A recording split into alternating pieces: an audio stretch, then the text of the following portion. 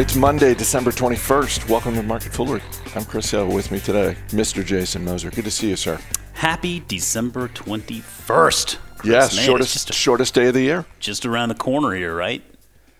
No, today. Today is the shortest day of the year. Oh, is it really? Well, wow. I thought it was, for some reason I was thinking it was the 23rd, but hey, nevertheless. That's great. Hey, let's get back to some longer days. I'm tired of waking up in like the middle of the night when it's like 7 in the morning and sitting there watching TV at 4:30 in the afternoon and realizing it's pitch black dark. Today we've got big banks. We've got a big guest coming up on our Industry Focus podcast, and we're going to start with another big quarter from Nike. Second quarter profits came in higher than expected. Revenue in China up 24%. Online sales continue to impress, so no surprise that shares of Nike are up 5% this morning and hitting a new all-time high. Yeah, well, I mean, we've been saying it all year regarding strong businesses in trying times like these, and CEO John Donahoe even reiterated it on the call when he said, and I quote, "These are times when strong brands get stronger." And certainly Nike is one of those strong brands going into this. I mean, we knew that it was going to be able to pivot and deal with the situation better than most, and it's proving out to be the case. As you noted, strong really financial performance across the board. Revenues of $11.2 billion. That was up 7% on a currency-neutral basis. Nike direct sales. This was really impressive. Nike direct sales were $4.3 billion. That was up 30%. But if you do a little math, then you can see that direct was actually almost 40% of the company's business. Listen, we talk about these companies that are taking more ownership of the brand and the experience, and Nike is doing that, and it's really benefiting. And Nike digital sales up 80% on a currency-neutral basis. That's now 3 straight quarters of approximately 80% or better digital growth. China, as you mentioned, was the real star of the quarter. They're working on a little bit of an accelerated timeline there and recovering from COVID-19, of course, and so I think that management is learning a lot from what they've done in China, and they're able to bring that over to North America and to the digital sphere. North America flat, not too terribly impressive, but really given the situation, that's actually pretty good. They've got inventories in check. Gross margin compressed a little bit just due to basic costs regarding the pandemic and some higher promotional activity. But when you look at this quarter in total, just another stellar, really quarter from what I consider a stellar business. I think you're right about North America. I mean, just the fact that it's basically flat, it's like, that's fine. And I think part of it is because of what we just saw out of China. Even when you factor in, Singles Day was part of the quarter in China. So maybe if Singles Day doesn't happen, maybe it's only up 22% or something like that. Like I don't know how much Singles Day moved the needle. I know it helped. Yeah. But I think that's part of the optimism that we're seeing is the rebound in China and thinking of how that can apply to North America in 2021.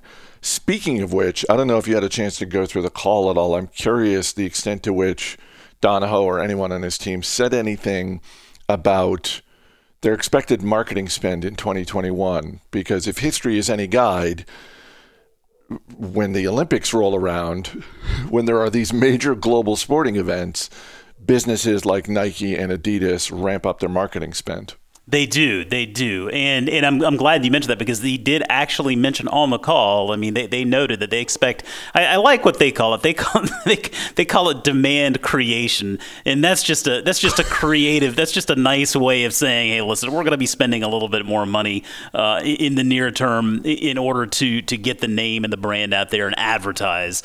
But that's what they call it on the call. They said that they expect demand creation as a percentage of revenue.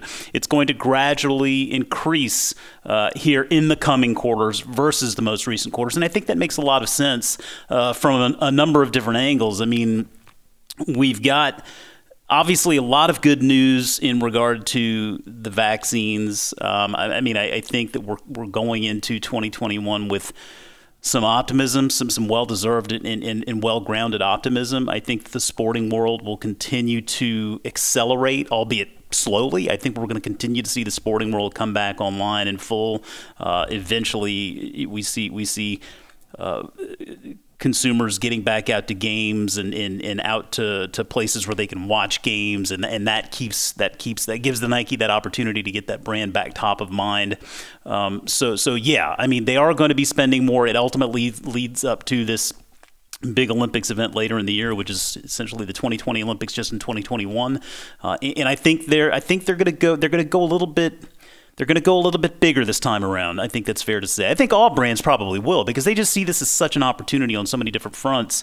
It's the comeback, right? It's not just the comeback for the sporting world, but it's the comeback for the entire world here, getting past all this COVID stuff. And so I think that's money well spent.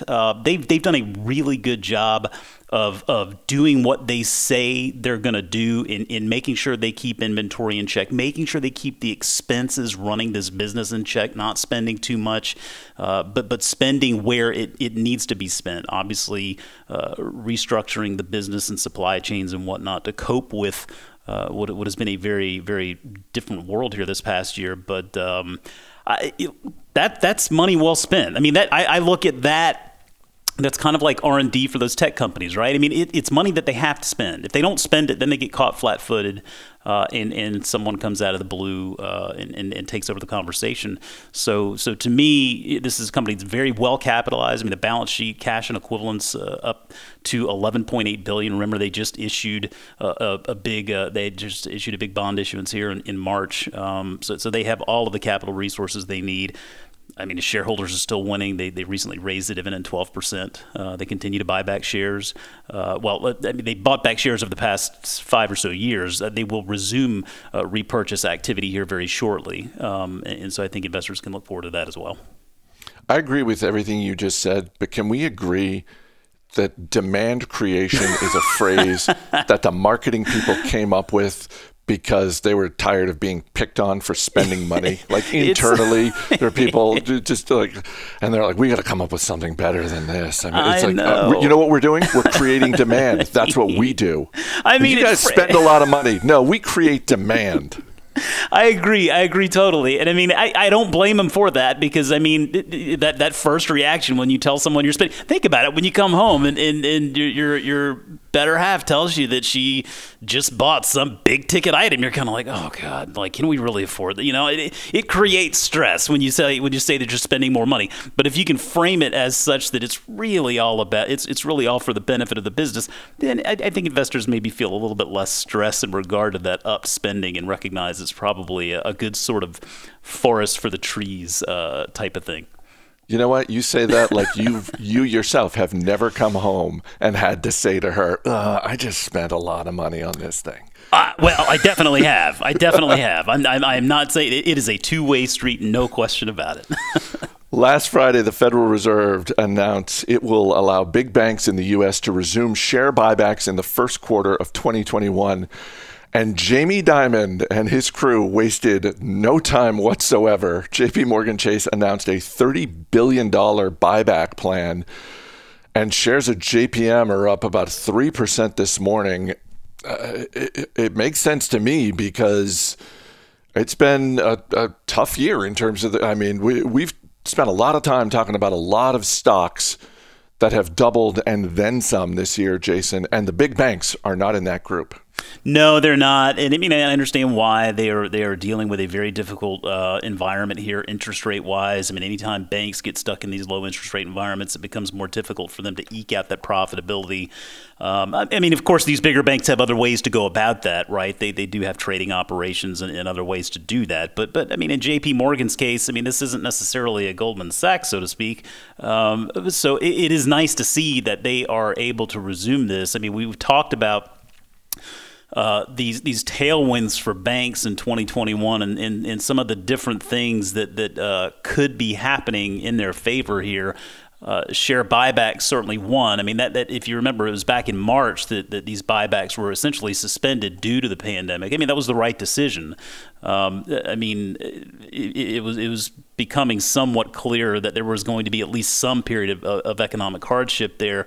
And, we even saw that in the reserves that these banks have been setting aside lately. And just for an example, back in October, on the October earnings call, as of the October earnings call, J.P. Morgan had around $34 billion held in reserves at that time, which is that's high. that's a lot of money. But I mean, it's for good reason, right? I mean, they're protecting themselves against losses, against bad loans, against delinquencies. That it's reasonable to assume those are going to happen. Now, they management on that call, they're looking at this from the perspective, and they think that we'll see delinquencies actually tick up early in 2021.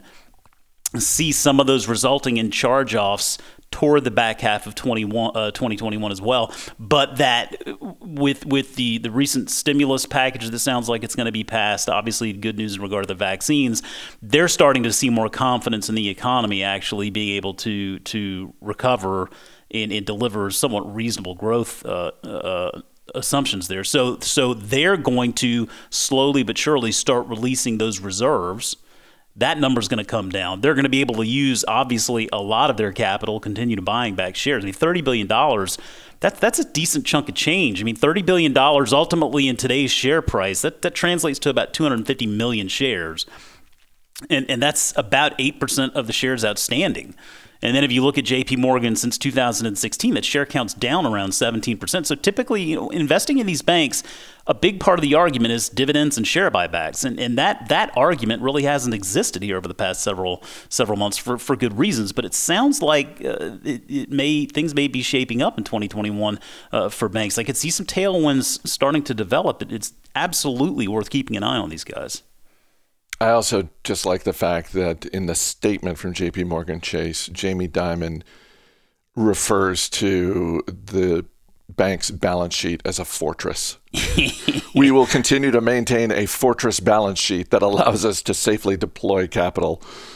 It's like the best word you can use in regard to your balance sheet. Like, it makes you feel so good knowing that you have a company that has that perspective. That's their perspective, is that they want their balance sheet to be a total asset to protect them from any potential problems that may exist. And to my mind, I just think that Jamie Dimon is the best CEO in the banking industry, period. One of the greatest CEOs out there in the market today, I think. And I appreciate his focus. I appreciate his input. I really do. I hope to never see him actually pursue politics. I think he's better off as a consultant or something. I think he can serve our political landscape very well through that measure, as opposed to like getting into politics. And politics just seems like a dead end for so many folks. He's just such a bright mind with so many great perspectives on things. And I think shareholders in J.P. Morgan have to feel really good about the fact that he's still running the show. Our email address is marketfoolery@fool.com. Got an email from Tom Kaufman. He writes, I've been watching shares of Digital Turbine rocket for months. Could you possibly weigh in on the company? I'm wondering if you think Digital Turbine is a good choice for the long term.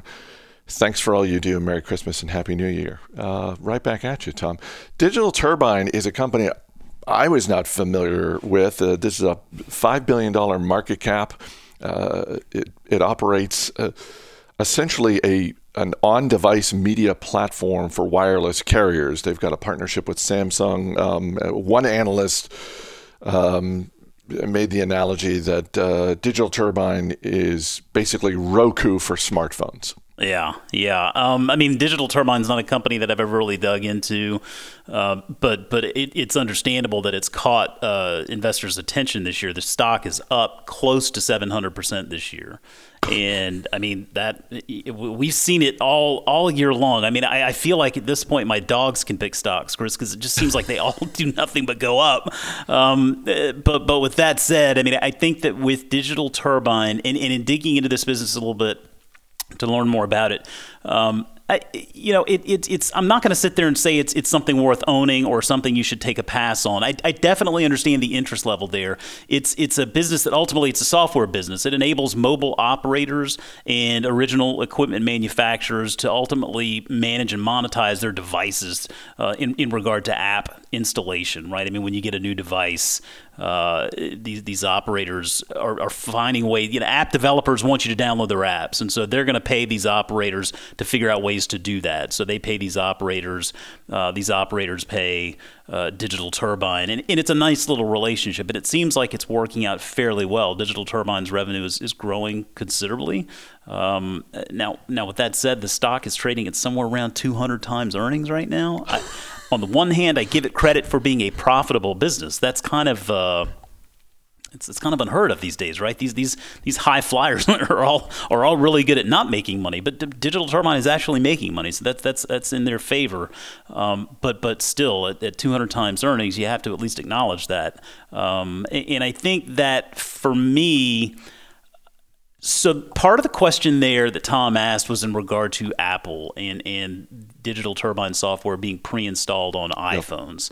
And I'm not certain of that. I didn't see anything in the news that suggested that was the case. It may or may not be. I'm not sure. But one thing I did find that is worth noting, and this is in the company's 10-K, this is largely an Android story. I mean, this is an Android-based tech provider. So really, if it comes pre-installed on iPhones, there's absolutely some opportunity there. Now, Apple is obviously taking a very big stance in regard to privacy and data protection. That's something to keep in mind as well. But this is basically, as it stands today, largely an Android story, and that's good. I mean, Android, globally speaking, is the dominant mobile platform, and it can cross many different hardware devices. So that's good. And then it's just trying to understand how they make their money, who are their customers, and this it's worth noting. I mean, again, I found this in the 10K. I mean, they are very tied to some very big customers, and if you just look at some of these numbers here during the fiscal years ended 2020 and 2019, Verizon Wireless was responsible for a little over 37% and almost 46% of the company's revenue.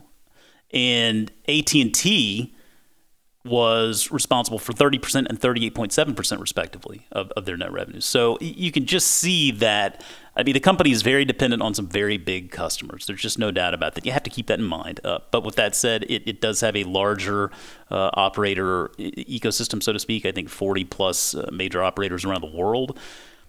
Mobile advertising is a massive business. I mean, it's a massive market opportunity. So I think it really boils down to the tech that this company offers and how compelling it is, how well it works. It seems like it works pretty well. So could be a business worth digging more into. But it has had a stellar year. So I would just be a little bit careful in regard to the valuation. That strikes me as one of the bigger risks with a business like this today. A stock trading at 200 times earnings, all I can do is picture Ron Gross just like hitting his head against his desk. I mean, I think a lot of people are doing that with a lot of these companies today. It's been a phenomenal year, and it seems like 2021 is shaping up to be another good one. But that old Buffett saw, it's starting to really resonate and ring louder in my ears. Is, you know, be fearful when others are greedy, and it does feel like that greed is hitting new levels every day. So it's just worth keeping in mind. Real quick before we wrap up, you have a very special guest on Industry Focus later today. Yeah. It's going to be a lot of fun. If you've watched CNBC or you watched Shark Tank, then you probably know Mr. Wonderful, Kevin O'Leary. He's going to be joining us today for Industry Focus. Matt and I are going to sit down and chat with him for a little bit. So we're really excited about the interview with Kevin O'Leary, and he's got a new finance app out there that he's going to talk about, and the conversation will extend far beyond that into all sorts of areas of the business and investing world. So really excited about that. Make sure to tune in later this afternoon. It'll drop on all podcast platforms, Spotify, Apple, Stitcher, wherever you get your podcasts. If you're not already listening to Industry Focus, I mean, this is the episode to jump in on. Jason Moser, thanks for being here. Thank you. As always, people on the program may have interest in the stocks they talk about, and the Motley Fool may have formal recommendations for or against, so don't buy or sell stocks based solely on what you hear. That's going to do it for this edition of Market Foolery. The show's mixed by Dan Boyd. I'm Chris Hill. Thanks for listening. We'll see you tomorrow. My friends